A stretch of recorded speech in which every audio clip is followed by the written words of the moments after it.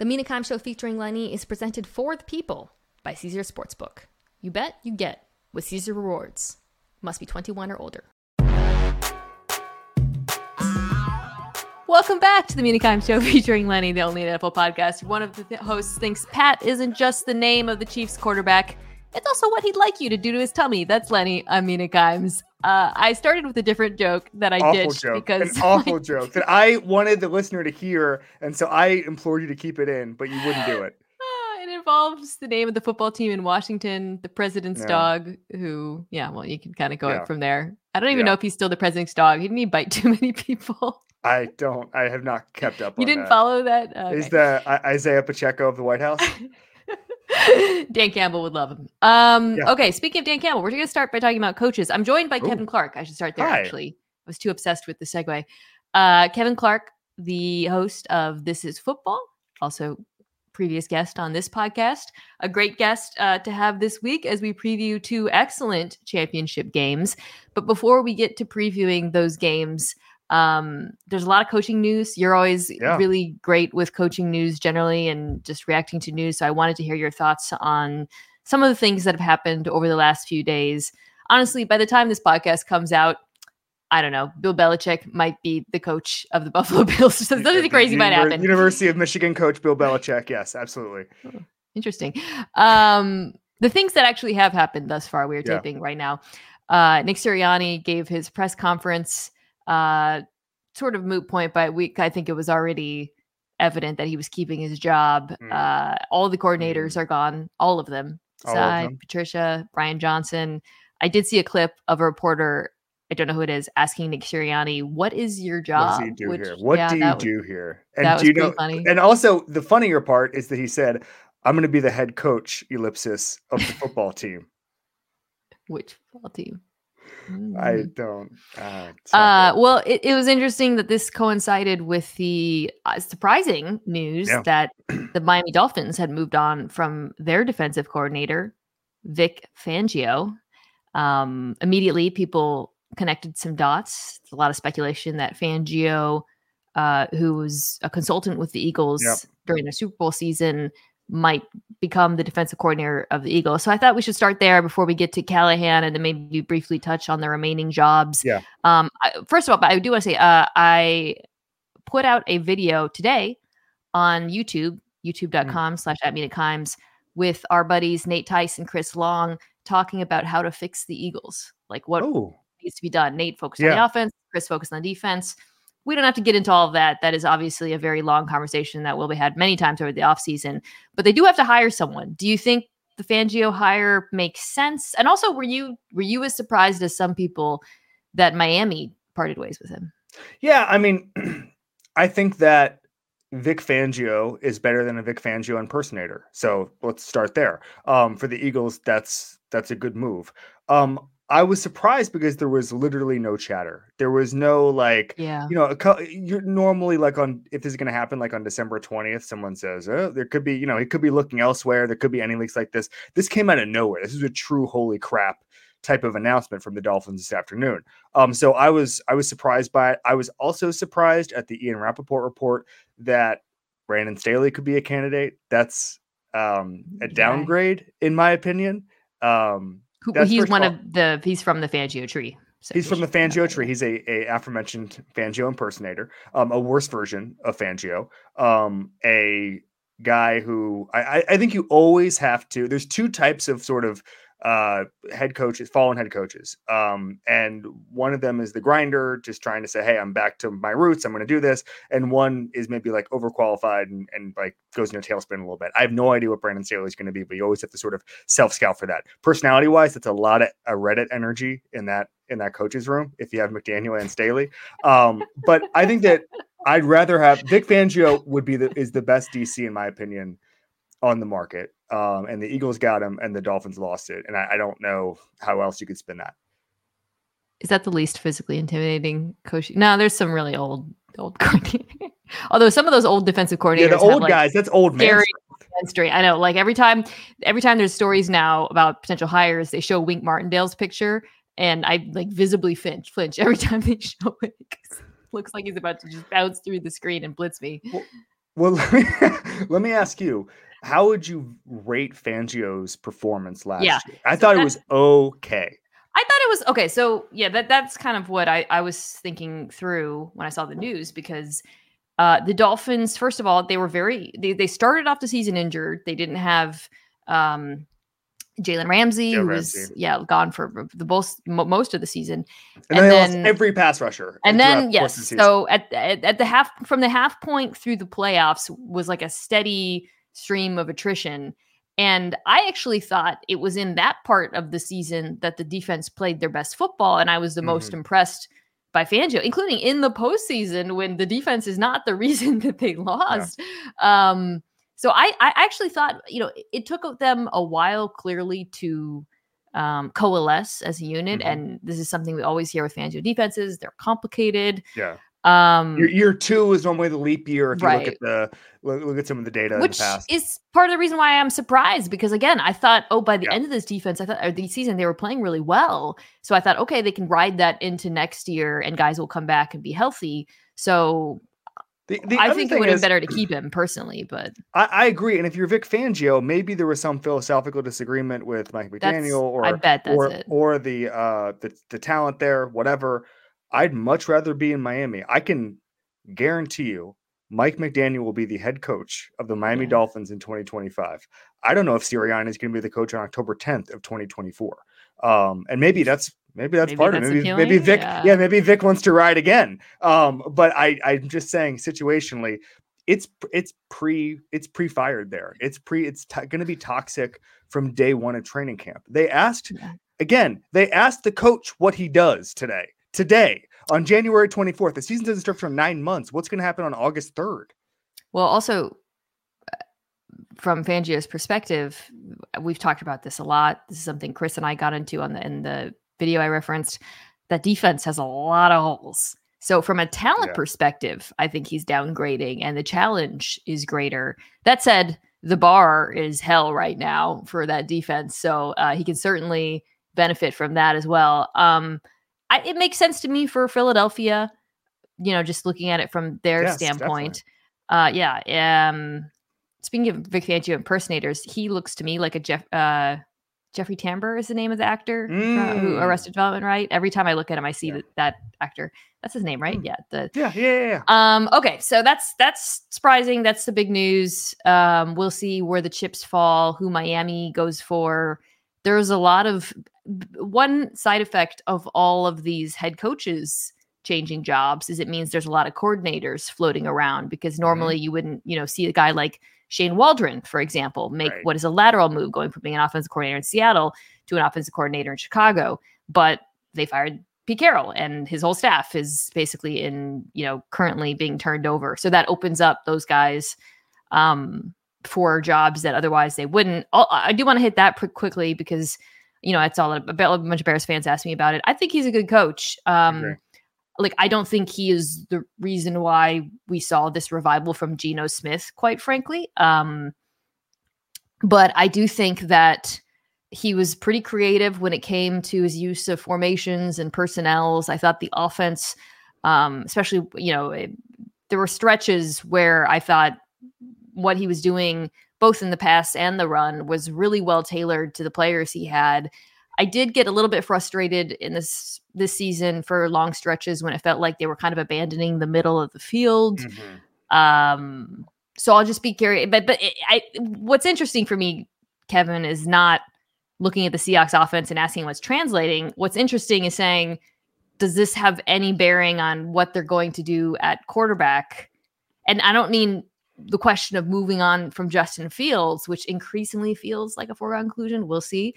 But which of the quarterbacks in the draft, do you hire Shane Waldron? You and I both know in that interview, they probably asked him about Caleb Williams and, and is he the right coordinator for him? I think that is something that they had to figure out in Chicago, which means they also had to have a pretty strong sense of what they want to do at the position. Yeah, I'm intrigued to see how this goes with Caleb. I had Matt Castle on my show today when this drops. We talked a little bit about that, and Caleb, like most college quarterbacks, held onto the ball for a long time. He's going to have to get, and that's true. Like, it's funny because I was looking to ding Caleb before this season, and I was like, man, he holds onto the ball for a long time. And I was watching Drake May too. They both hold onto the ball long. And my theory on this is that it's a generation of quarterbacks, not just these guys, but a generation of quarterbacks who have never been punished for holding onto the ball too long. Zoomers. Zoomers. Zoomer culture strikes again. Only 90s kids knows what it's like to get just driven into artificial turf in 1999. These Zoomers, they think they can hold on to it for 3.3 seconds and nothing's going to happen to it. There won't be any consequences. I was watching tape of him, and I was like, God, he's got to get rid of the ball. So I went back and looked at recent quarterbacks and how long they held onto the ball. And literally going into this season, in his college career, Caleb Williams had the exact same time to throw as Patrick Mahomes. So it's just different. Like, but isn't that again like a Zoomer thing where they're like, oh, I can do what Patrick and Lamar do? And it's like, maybe you can't though. Maybe you can. A little overconfidence. These parents need to tell them no more often, is what I'm hearing. These guys, all the college quarterbacks just stand back there and pat the ball. And it's like, I know they can get away with it in college, but it's like in the pro, it's just so hard. Patrick Mahomes. You might not be Patrick Mahomes. You might not be. Someone in your life needs to tell them that. Patrick Doherty and I were joking today on the pod about how we keep saying we need a Mahomes, like to compete or whatever. And I think the answer is just have Mahomes. There is we're getting to the point now where it's just like you have to have Patrick Mahomes in order to win the Super Bowl. There's no a Mahomes type. It's just one person. So anyway, to answer your question, like I don't know if you necessarily, I thought the Cliff Kingsbury, Caleb Williams thing might have ended in disaster. That's just too much familiarity. I don't think I think we overrate making someone comfortable early unless they're starting to trend towards bust. I think you just hire the right guy and then you just figure it out. If you hire a flexible enough mind, you don't have to do square peg round hole. And I think that they'll be fine with Waldron and that sort of infrastructure there. I'm more concerned about the talent around him. Let me edit what I said about Shane Waldron. Bears fans, he has the distinct advantage of being capital and not Cliff Kingsbury, because that was rumored at one point. They could have gotten so much worse. So you never have to imply to Bears fans or clarify that it could have been worse, because they know that it could have been worse. They've seen it. You would not believe the things they've seen. It could be worse. You're right. Okay. One more hire. Brian Callahan, the Bengals offensive coordinator, who did not call plays. That was Zach Taylor. Was hired by the Titans. This kind of it was an interesting piece of news for me, because it was presented as both this is out of left field and they had to move fast because a bunch of teams wanted Brian Callahan, and that it sounded like they had him in mind the entire time, which I had not heard. Yeah, I don't know. It's a lot of smoke right now. Let's just ignore the smoke around it and talk about the coach, because you kind of know him. Yeah. So I spent a long time interviewing him on the record, and one of the amazing things about him is on the record and off the record, there's no difference. He's very blunt and thoughtful about the game of football, and I think that you're going to get a level of communication in Tennessee that is frankly unparalleled. He's my favorite coordinator to visit with, and what I spent a long time talking to him about the last 3 years. The first part, and each one kind of explains his philosophy. The first time we talked was going into Burrow's second year, and he basically detailed that he wanted Burrow to empower Burrow to be in Peyton Manning mode, what he called, which is basically let the quarterback run the offense. And obviously that doesn't mean literally just have him do the playbook, but empower him to change the culture of the franchise, to have a say in everything. And frankly, I mean, it's the technical term for let him cook.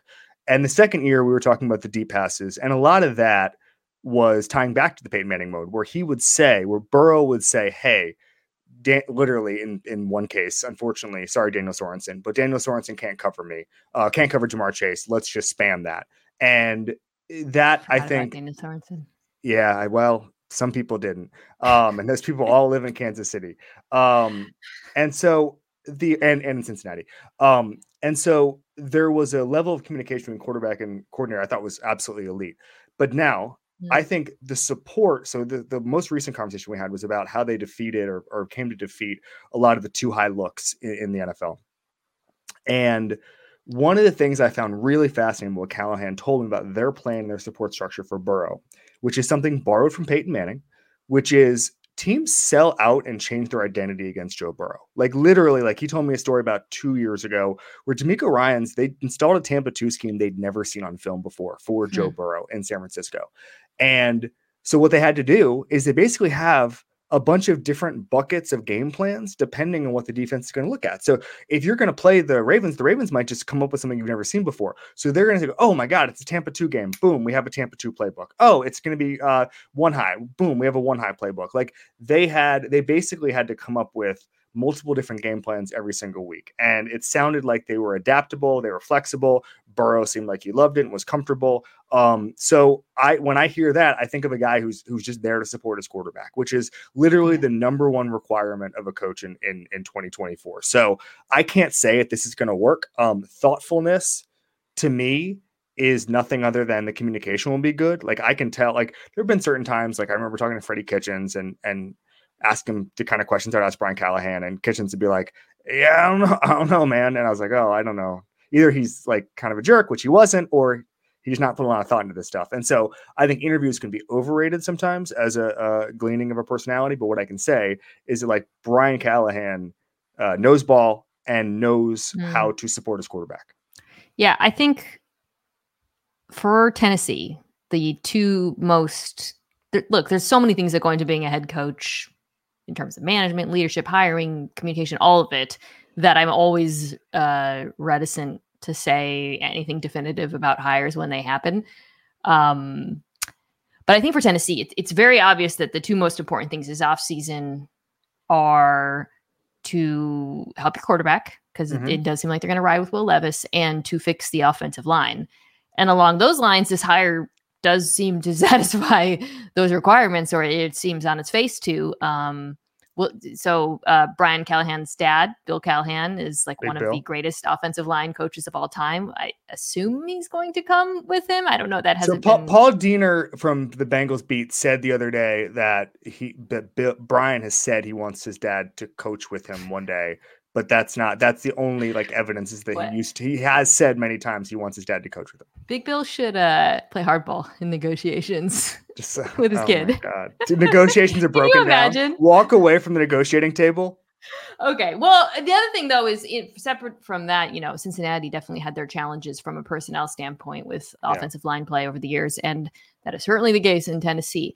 And then from the quarterbacking standpoint, everything you said about Burrow really hits home. But I was really, really impressed as a University of Washington fan from what I saw out of Jake Browning this year. And I've talked about this. I did not think that dude could play in the NFL, and he made me look stupid. Yep. I thought he played very well. Not like I don't think he should be like a starter, I'm saying, but again, relative to expectations, he belongs in the league, as they say.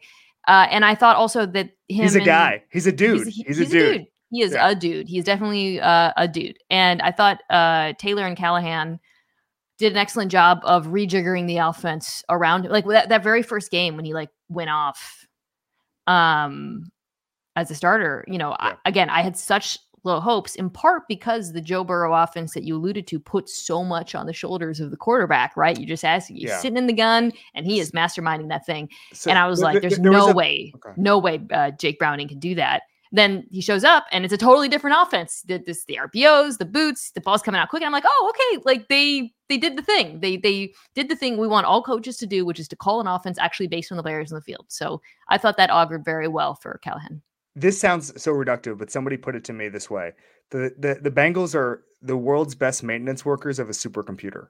And so like Joe Burrow is the one who's saying like, okay, we want to do this, we want to do this, we want to do this, we want to visualize this. We want to go out. Burrow, and I've had 2 conversations with him in my life, but like he wants guys out into routes. He wants 5 out into routes. Like he's going to design the themes of the offense. And what the Bengals are really good at is either finding LSU concepts or finding the concepts that blended well with them. And so I could not have been more impressed with Brian Callahan. And listen, Zach Taylor, let's not overlook the fact that Zach Taylor does all the plays. Like the thing I've always said is like there's a lot of franchises that would not let a franchise changer work. And the Bengals were just like, this guy is special. Let's let him, like, if you're ever in that locker room, all that stuff, you understand this is Joe Burrow's franchise. We'll see what happens. I'm curious to see what kind of offense he calls for Will Levis, because it's not that offense. But Will Levis does have his strengths. I've talked about them. Last bit of thing I want to discuss you. So just wrapping out the coaching, there's still a lot of jobs open. Yeah. The Chargers, the Seahawks, the Falcons, the Commanders, and the Panthers. So that's 5 jobs still open right now. I want to wildly speculate with you. Oh. Let's just do it. Let's just try to wildly pick who at this point, and this is going to be totally wrong. Probably some of them are definitely going to be wrong. Where we think these teams might go. I think we both agree. It looks like Harbaugh to the Chargers is kind of a done deal. It does. So that one, I don't like. I guess it was reported within an hour that he was going to interview in Atlanta. Then he wasn't going to interview in Atlanta, which is normally like a leak in order to get them to be like, don't get on that plane, don't leave the building. Yeah. So that seems done. So then you're looking at the Seahawks, the Falcons, the Commanders, and the Panthers. Well, let's start with Atlanta. It seemed like there was a lot of Belichick heat there, but since then. Now you keep hearing new names, not just Harbaugh, but I think Vrabel might be there right now. Vrabel is associated with them. Mike McDonald is associated with them. Raheem Morris is there. So what would you predict right now? So I'm going to trend Belichick on this. I do want to say the Vrabel thing is really funny because of who his presumed offensive coordinator hire would be if he was not in Atlanta, and that's Mr. Arthur Smith, who was just unceremoniously fired in the weirdest coaching tenure in the history of the sport. Well, I guess not urban, non-Urban Meyer division, but it was just from a scheme standpoint. It's Arthur Smith. It was just very strange. So I'm going to guess Belichick there. It gives me a lot of pause when I think about bringing Joe Judge and Matt Patricia, and just it breaks my football heart that he's just going to do Patriot way in Atlanta.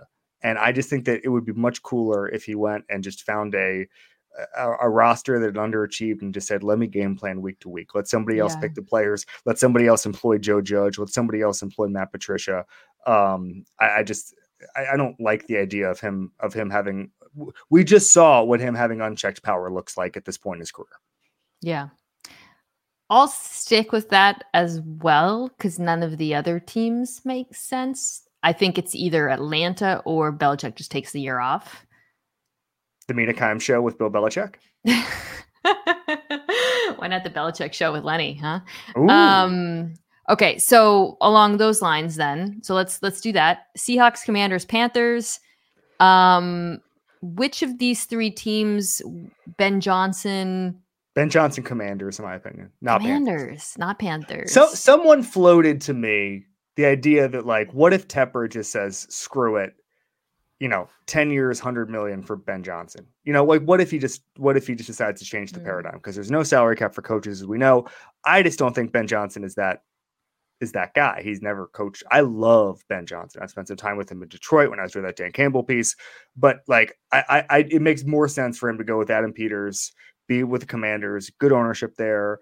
The bar, as you mentioned earlier in Philadelphia, the bar is hell in Washington. It's a better job. Yes, it's a better job. They're starting over. There's going to be patience. I'd rather have Washington. I just feel like there's been so much buzz with the Panthers and him for so long, and it's just going to be so much money. That's my guess. So I'm going to put him on the Panthers, but that's not what I would do. I'm just trying to predict here. So where does that leave Vrabel then? Would you Seattle? Yes. So is that too Pete-like? Are they trying to get away from Pete? I don't know. Or they're just trying to get new Pete? I think that's the question. I don't know. It does make sense. I could see it 100%, and I do think he would go. I think he could oversee the improvement of the defense. Pardon me, which is the worst part right now. But there's definitely some similarities there. But yeah, we can do that. High energy, loves to be in drills, just a guy who believes. I mean, he has certain. Vrabel, having spent a little time with him for that piece over the summer, is more modern than we think. I think that there's it's almost like he's a better player version of Dan Campbell, where it's just like he gives off this persona because he's got the scruff on his face and he kind of plods around that people think he's just kind of a motivator meathead. He has a very defined vision of football that is going to come across in these interviews and is going to probably surprise people if they've never worked with him. Yeah, I've spoken about this, his game management, his knowledge of the roles, he is progressive in certain ways that I think might appeal to ownership there. Okay, well, so I'm going to go ahead and I'll say if Belichick doesn't go to Atlanta, I think Mike McDonald is the hire there out of Baltimore. But if Mike McDonald's kind of on the road to getting shut out here, so he might be, and this might be a timing thing, right? I would first of all, kind of like Daboll with Buffalo a couple years ago, where he kept winning to the point that he just kept coming back. McDonald would be my pick for Seattle. I just want to put that out there. That would be my favorite hiring option. But anyways, this leaves the Panthers. I feel like the Panthers. So again, I had Ben Johnson there. Is there anyone else that you would say might go there? Evero, who interviewed there on Wednesday. I have a question, and this has not been I've never even seen an interview with him this cycle. What happened to Lou Anarumo, who all he was doing was building amazing game plans every single week, almost got the Arizona job last year. It just seems like some cycles guys just don't have any buzz, and I just don't really know what happened there. I wonder, just the Bengals defense not playing well this year, just kind of lost some of the heat. I don't know. I don't know, but he's a damn good coach. Yeah, they win games they shouldn't win on defense. The one thing about Carolina is the pool is always going to be bigger than everybody thinks. Like Ben Johnson, who has a bunch of options, might not take it, but like I've talked to guys about this. Like you're looking at like $30 million or something like that. Yes. Guaranteed, and it's like, just take the job. Like I'll be a disgraced, loser for the next 10 years. It's fine. Just give me $30 million and I'll build a lake house. I feel like the Panthers, I'll just say one final thought, could be the out of left field hire, like Dave Canales or someone who like a fast riser who, I mean, I guess Callahan is someone I would probably put in that category. But like Dan Campbell was this guy a few years ago where when the Lions hired him and everyone was like, whoa, that came out of left field. And I think Carolina, when I look at the remaining teams, that's the one that strikes me as potentially a spot for a coach who surprises everyone. I went to Brian Billick's house one time, and it's a beautiful house, Eastern. I don't know if it's the Eastern Shore or not, but it's on some river in near Baltimore, like in farmland Baltimore. It's probably the most beautiful house I've ever been at, and it's like there's horses, there's a boat there, and he just looks around, and I'm with him, and he just goes, "You know what this is?" I said, "What?" And he says, "This is a head coaching buyout." And I said, "That's perfect." Oh man, someone should get paid a lot of money to work there. I'll just say that. Get whatever you can get out of them. My life goal is to be good enough to get a huge GM job and bad enough to immediately get fired ethically. Amazing. You know who I also, speaking of Anarumo, maybe he's just gonna want to be a coordinator for life. Steve Spagnuolo, who has been so good and good this year. And that brings me to the game. So let's talk Chiefs Ravens. Yeah. Please. So this game's awesome. I'm very excited for it. Let's start on the Spag side. Lamar versus the Chiefs defense. Chiefs defense is very good, which makes this game very fun. They're better than the Houston defense. They're good at certain things that the Ravens do well. One of the things they're not good at, though, unfortunately, is stopping the run. And they're not only not good at stopping the run, they're not good at stopping the run in ways that the Ravens are very good at running the football. The Ravens love running out of the gun, second highest rate in football. When they do so, they have the fourth highest success rate. They love spreading things out. And the Chiefs have the sixth worst success rate in the NFL against runs out of the gun. I think, they didn't have Derek Nottie in the last game, but Buffalo basically ran on them at will. Do you anticipate Baltimore having any difficulty running the football on Kansas City?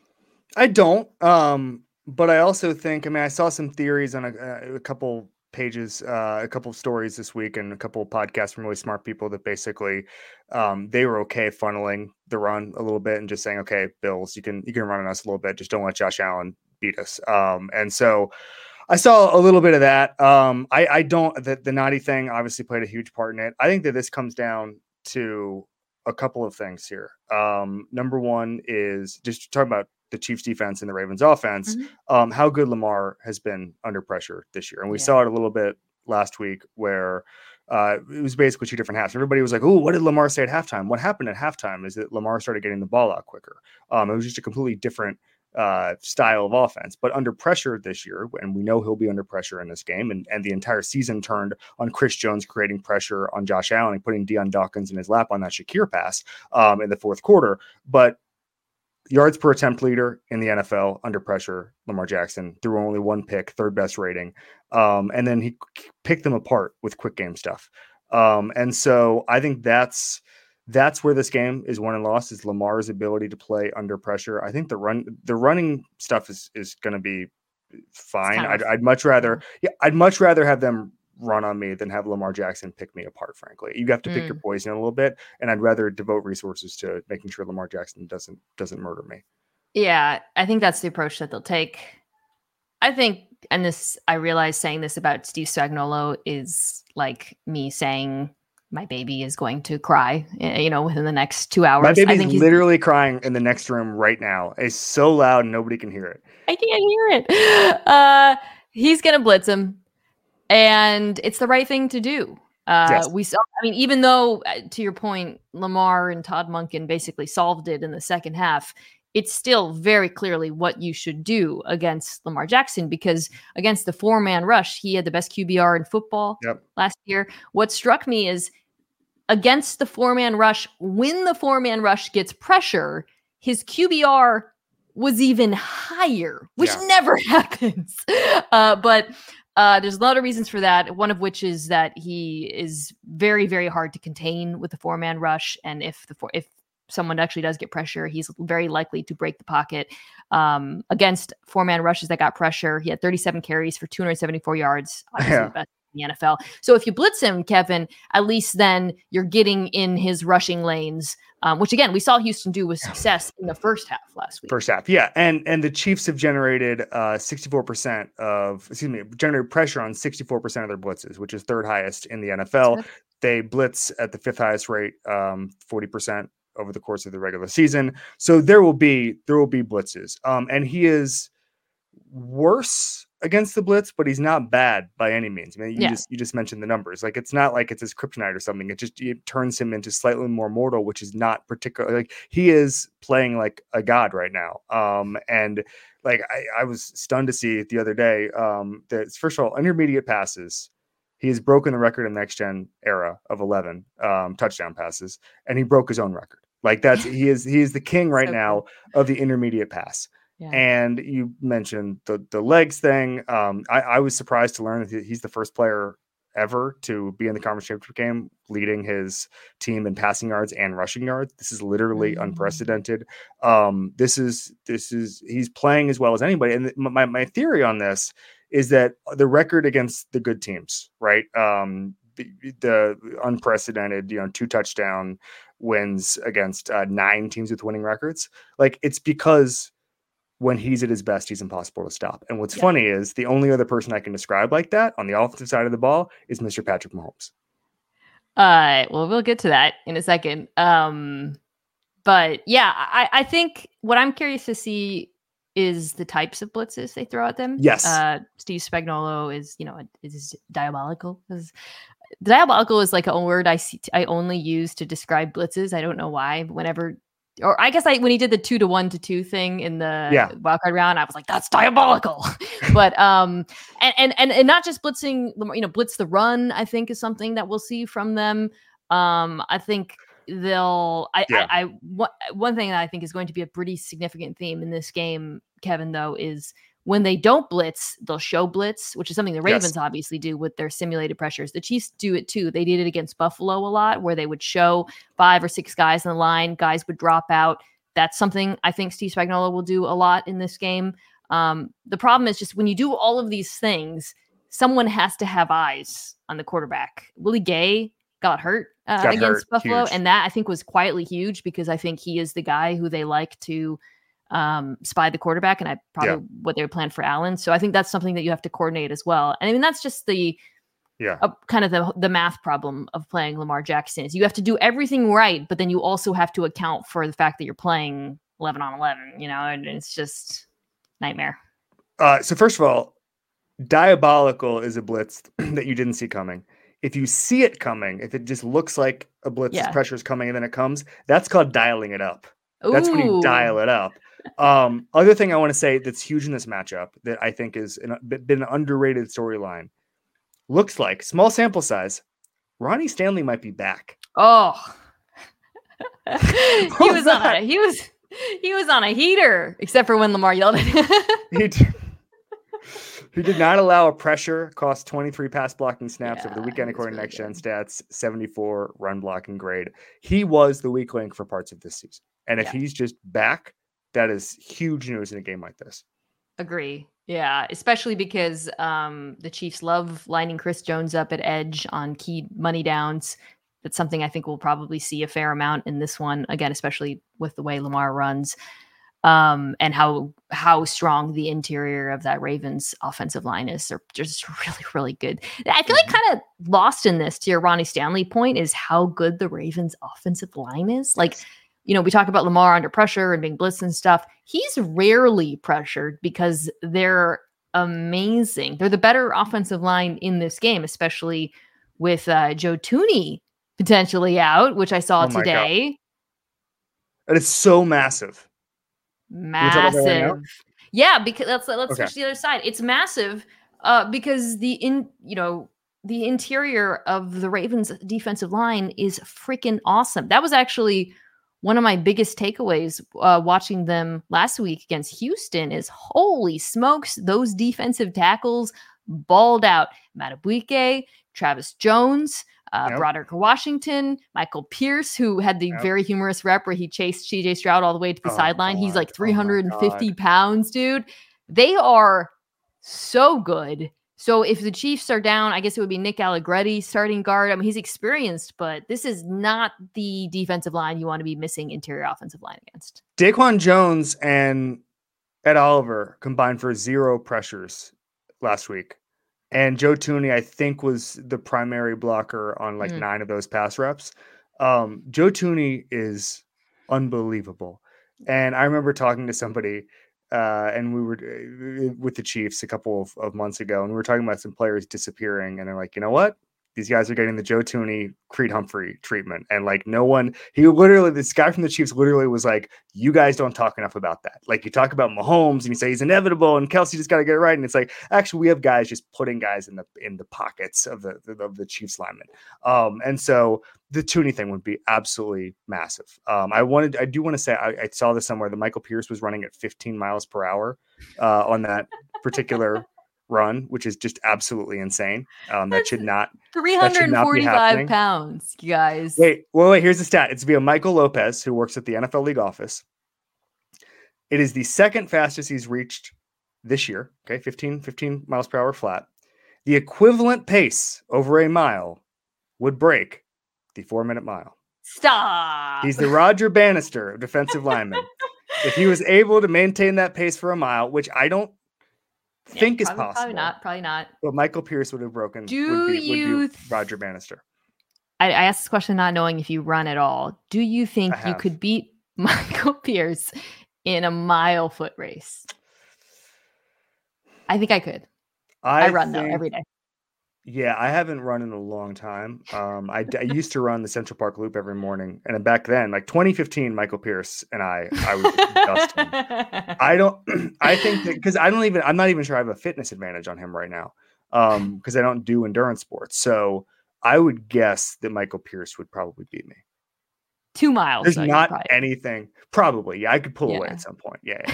I don't know if there's a sport Michael Pierce could lose to me at. Depending on if he can ice skate, because I was a pretty good youth hockey player. Get in the rink. Get in the rink, Pierce. It's very hard to find weaknesses in this Ravens defense. I was just kind of playing around with numbers, looking at the games where they struggled. The one game that comes to mind is the Rams game, but that game basically went back in my notes. Stafford went Super Saiyan on them. So, which, by the way, Patrick Mahomes is clearly capable of doing. My point is, though, it wasn't like they found explicit weakness. The one thing, a couple things, they did run on them successfully. That first drive against them in particular, where they were just smashing duo. And the Ravens do like to play light, and they play a lot of quarters. And I think if you can run the ball with a power running game, you can knock them back a little bit. And then Stafford was killing them on crossers. He went 5 for 6 for 90 yards versus man coverage. So we might see a steady Rashee Rice diet of crossers in this game. But when you break it out, runs, different types of receivers, play action, short, intermediate, deep, the Ravens defense is really good at everything. Yes. And that's why I think you wonder if there's a good game plan, if there's a good game plan this weekend, there will be, whether or not Mike McDonald makes a late charge for one of these marquee jobs. That's what I'm interested in seeing, because there's not a lot of weakness personnel wise. The scheme is really good. The pressures, the inventiveness, just the energy. Mike McDonald. Have I told you the Mike McDonald story? You have a Mike McDonald story? About the Ringer? The Ringer? So I met Mike McDonald for the first time 2 years ago. And he's like, he knew who I was. And I was like, he said, I love the Ringer. And I was like, all right, here we go. All right, let's do some Big Kevin Mike. Clark appreciation, Big Mike. And so we started talking, and he's like, I just meant like the Game of Thrones stuff.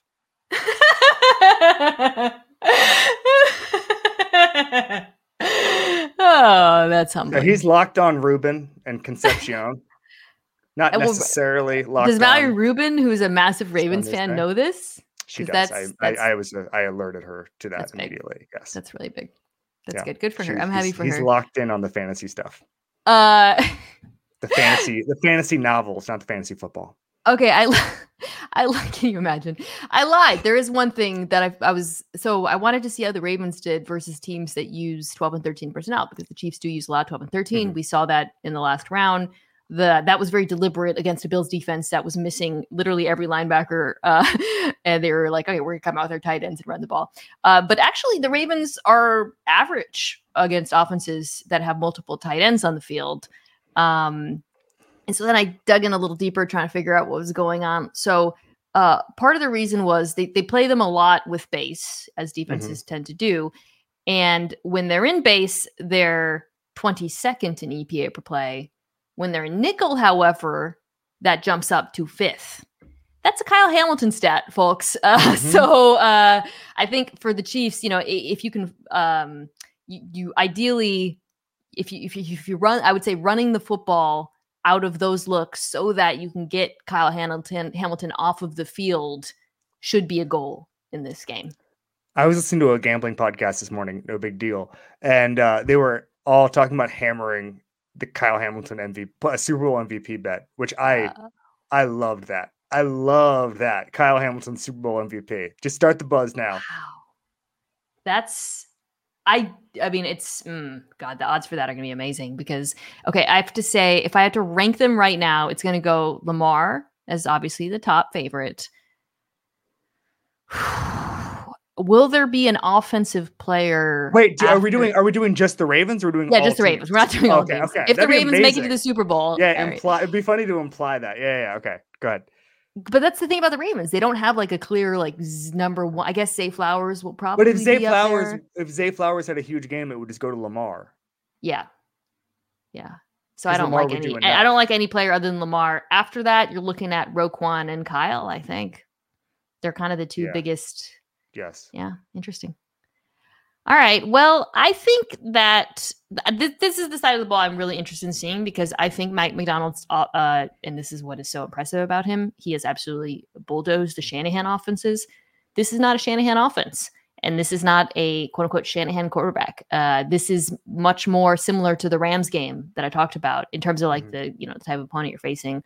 Now, the Rams have significantly better wide receivers than the Chiefs. I don't want to pretend like the Chiefs have an Nakua on their hands. Although Rice is pretty good, man. So, but I do think I'm curious to see how McDonald approaches Mahomes. I'm curious to see how Mahomes handles all the simulated stuff.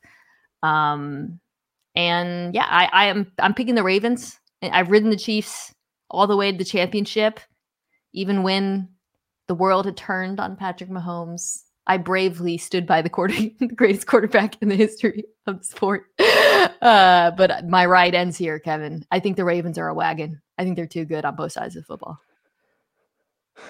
I was gonna pick the Chiefs until this Joe Tooney thing. That's one of the greatest regrets of my professional life is not seeing the Bucs blowout coming of the Chiefs when they just lost too many offensive linemen. And it was literally the biggest discrepancy in pressures, I think, in the history of football, where as far as how many times Brady got pressured versus Mahomes. And I just now am just hyper alert when I see like, oh wait, there's a nasty defense interior pass rush going against a guy with a pec injury. And I do not love that one bit. One of the greatest regrets of your professional life, really? Well, as far as picks go, what other regrets do I have professionally? It's literally getting that game wrong. I too regretted not being an offensive line respecter enough in that game. I will not make that mistake this time. Well, I mean, the Chiefs offensive line is good, but I'm a Ravens respecter through and through. Sticking with the Ravens. All right, the story about Brett Veach finding Mahomes in the elevator after the game and being like, I'm going to fix the offensive line. Like, just know that when that happens, that you've made a mistake when you picked the Chiefs going into the game. Just know that. All right. Let's take a quick break, come back and do Lions Niners. Why should you bet with Caesars Sportsbook? 2 words, Caesars Rewards. Every bet brings you closer to the types of benefits only Caesars can offer. Hotel stays, VIP experiences, sports and concert tickets, and more. It's not just an app, it's an empire. 21 and older must be physically present in Arizona, Colorado, Illinois, Indiana, Iowa, Kansas, Louisiana, Maryland, Massachusetts, Michigan, Nevada, New Jersey, New York, Ohio, Pennsylvania, Tennessee, Virginia, West Virginia, Wyoming, or Washington, D.C. Sports betting is void in Georgia, Hawaii, Utah, and other states where prohibited. Know when to stop before you start. Gambling problem? Illinois, Maryland, New Jersey, Ohio, Tennessee, Virginia, West Virginia, Pennsylvania, affiliated with Harris, Philadelphia. If you or someone you know has a gambling problem, crisis counseling referral services can be accessed by calling 1-800-GAMBLER, 1-800-426-2537. Or in Maryland, visit mdgamblinghelp.org. West Virginia, visit 1800gambler.net. Arizona, call 1-800-NEXT-STEP. Colorado, DC, Nevada, Wyoming, Kansas, affiliated with Kansas Crossing Casino, call 1-800-522-4700. Indiana, call 1-800-9-WITH-IT. Iowa, call 1-800-BETS-OFF. Louisiana, call 1-877-770-STOP. Licensed through Horseshoe, Bossier City, and Harris, New Orleans. Massachusetts, if you or a loved one is experiencing problems with gambling, please call 1-800-327-5050 or visit gamblinghelplinema.org for 24/7 support. Michigan, call 1-800-270-7117. New York, call 877-8-HOPE-NY or text HOPE-NY 467-369.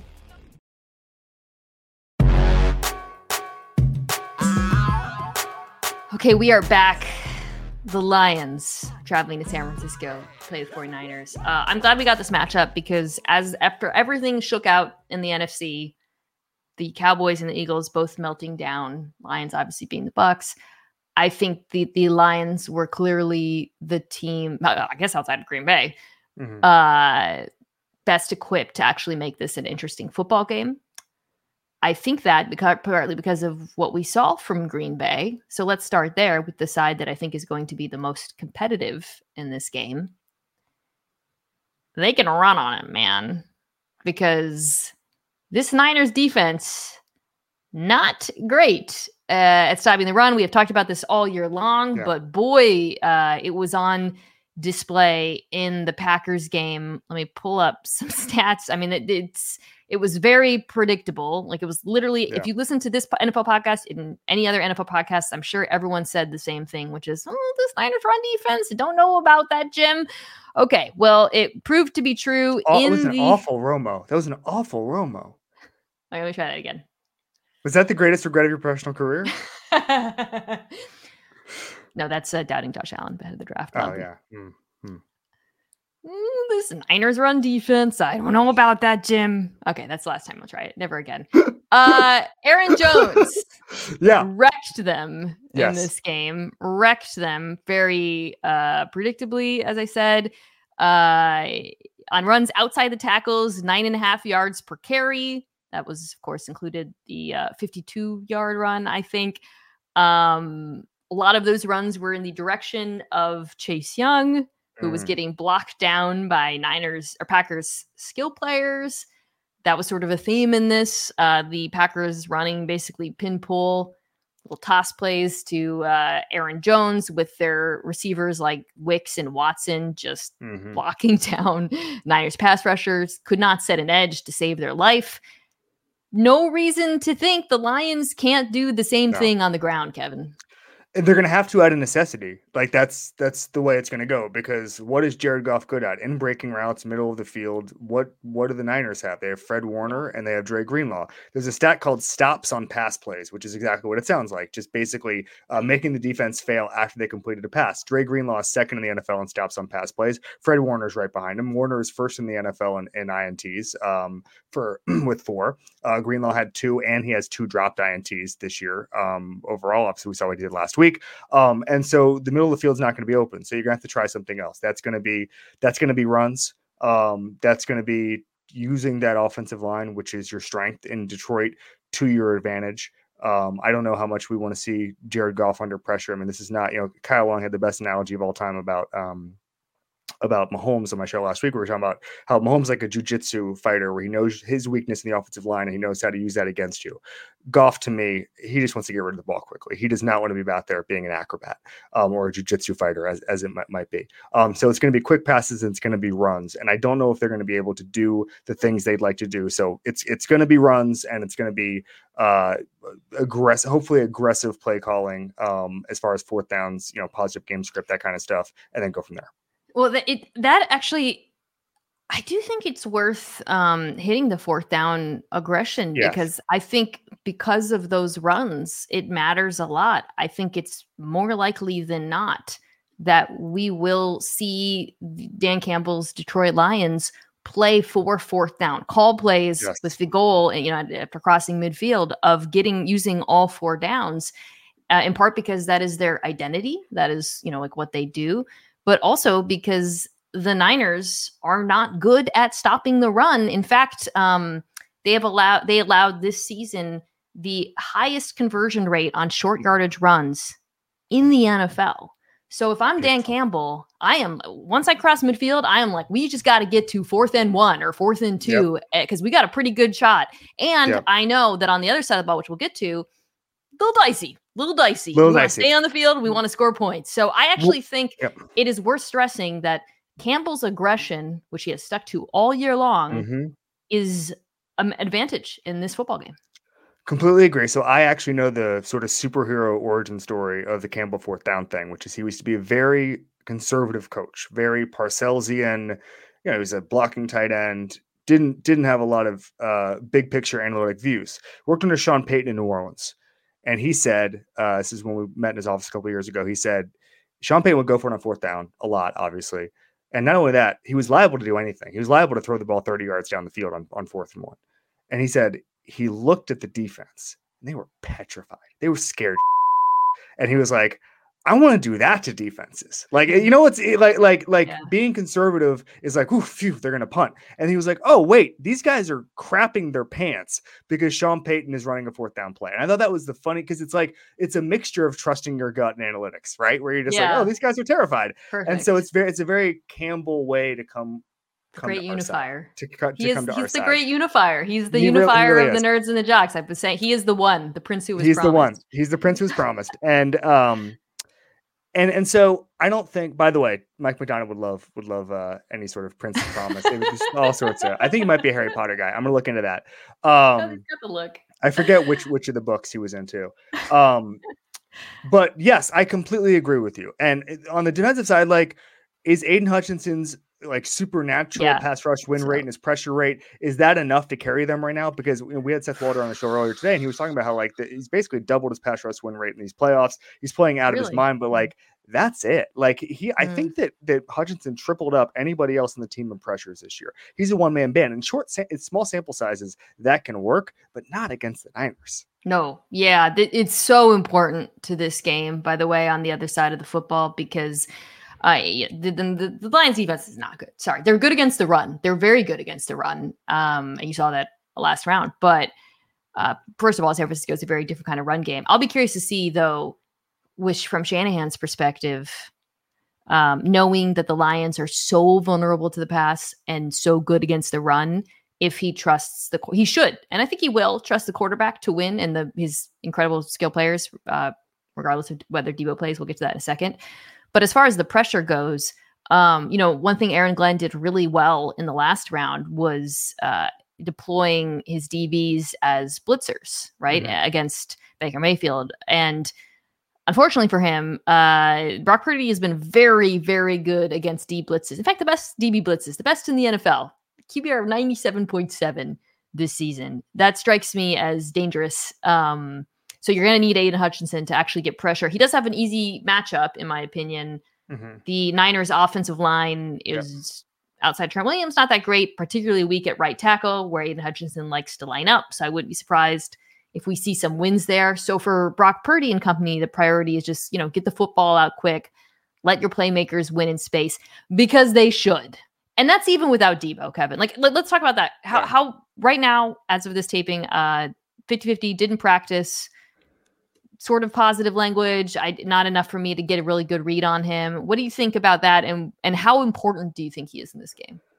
So our friends at ESPN Analytics have done a lot of research on the wide receiver position and what it looks like and what matters. And they said that basically Deebo Samuel broke the scale of yards after catch a couple of years ago to the point that they have to recalibrate. And they really do coach those guys.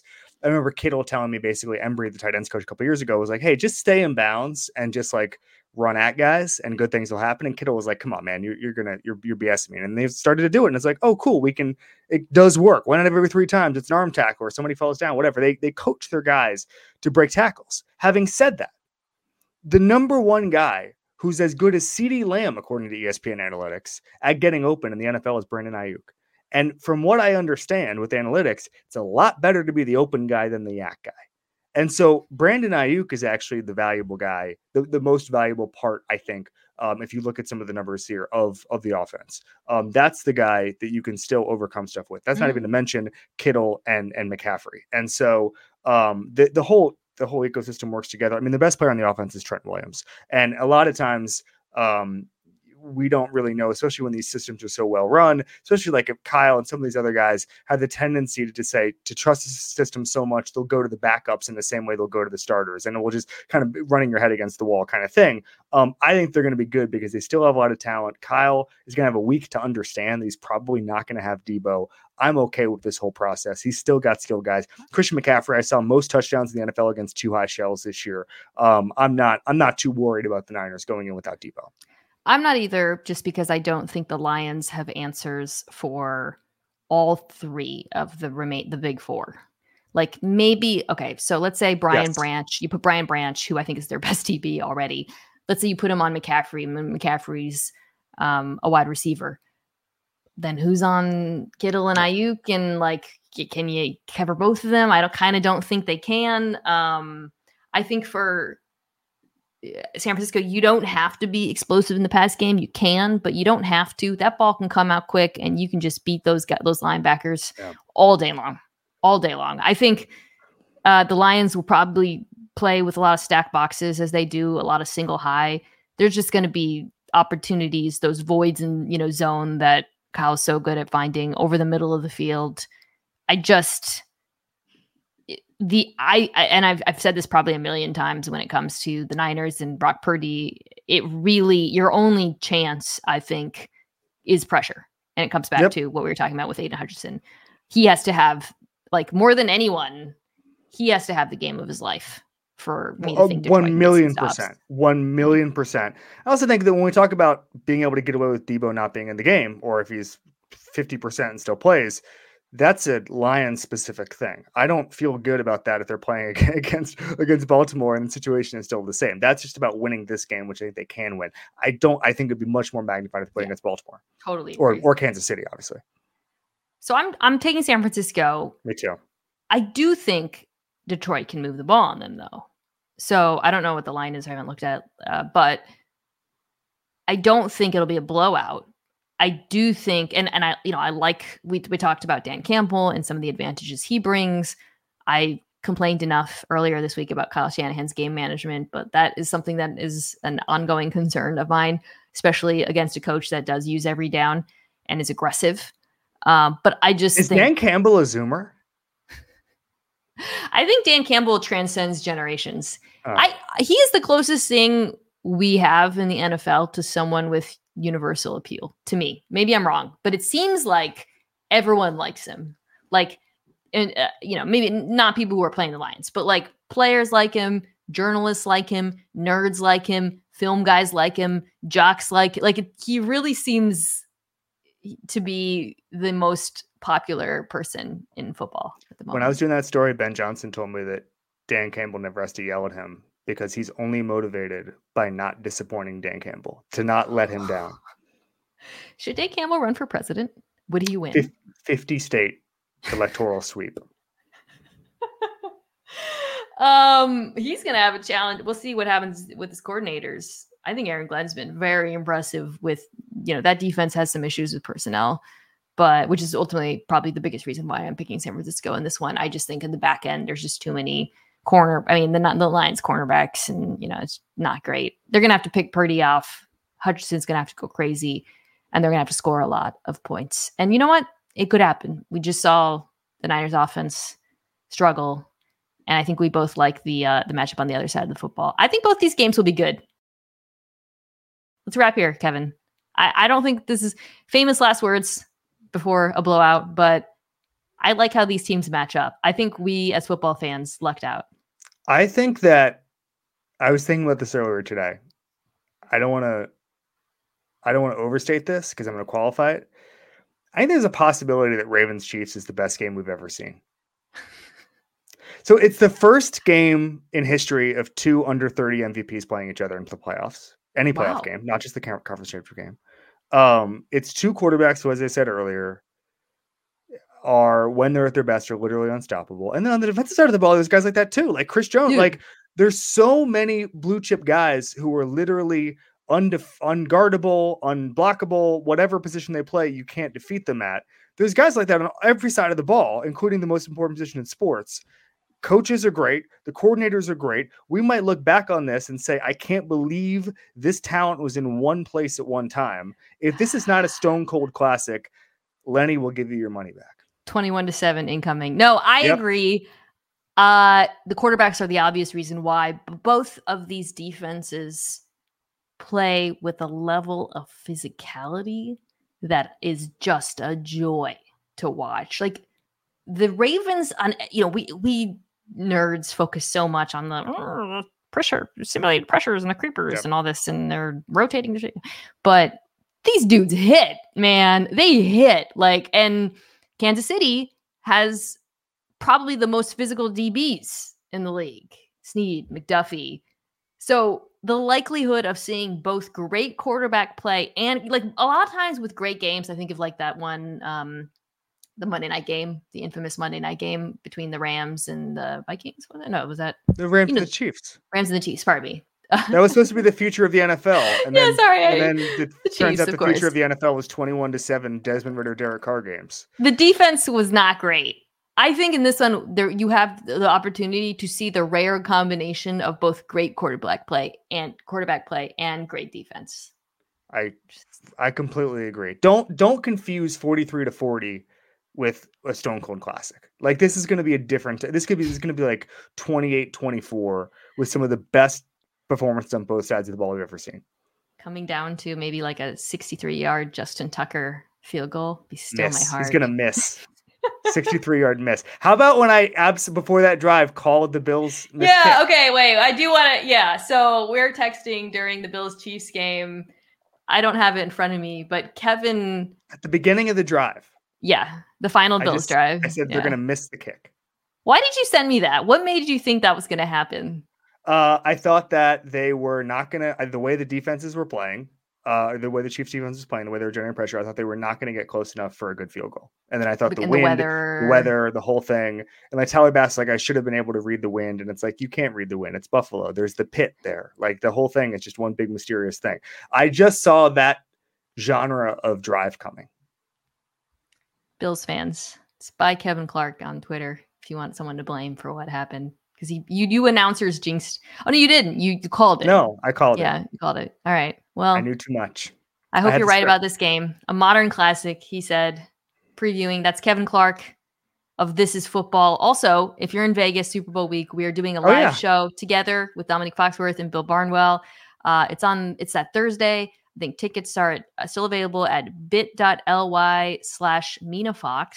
Come check it out. There will be food that's included. There will be merch. I have seen the merch. It is cool. It's very cool. What is it? What does it say? It's a Mina Kime show featuring Lenny. It's a black Mina Kime show featuring Lenny cap. Beautiful. I think just Foxworth merch too, if you want that. But don't I have one of those? Did you give me one of those? You have a tan one from the last live show, and let me tell you, those are collector's items. You probably sell that bad boy on eBay for like $20. How do you think I funded this beautiful office? All right. Thank you so much, Kevin. Thank you, as always, to the fine folks at Omaha, Kirsten Sobecki, Owen Saylor, Anthony Jimenez. We will see you guys next week.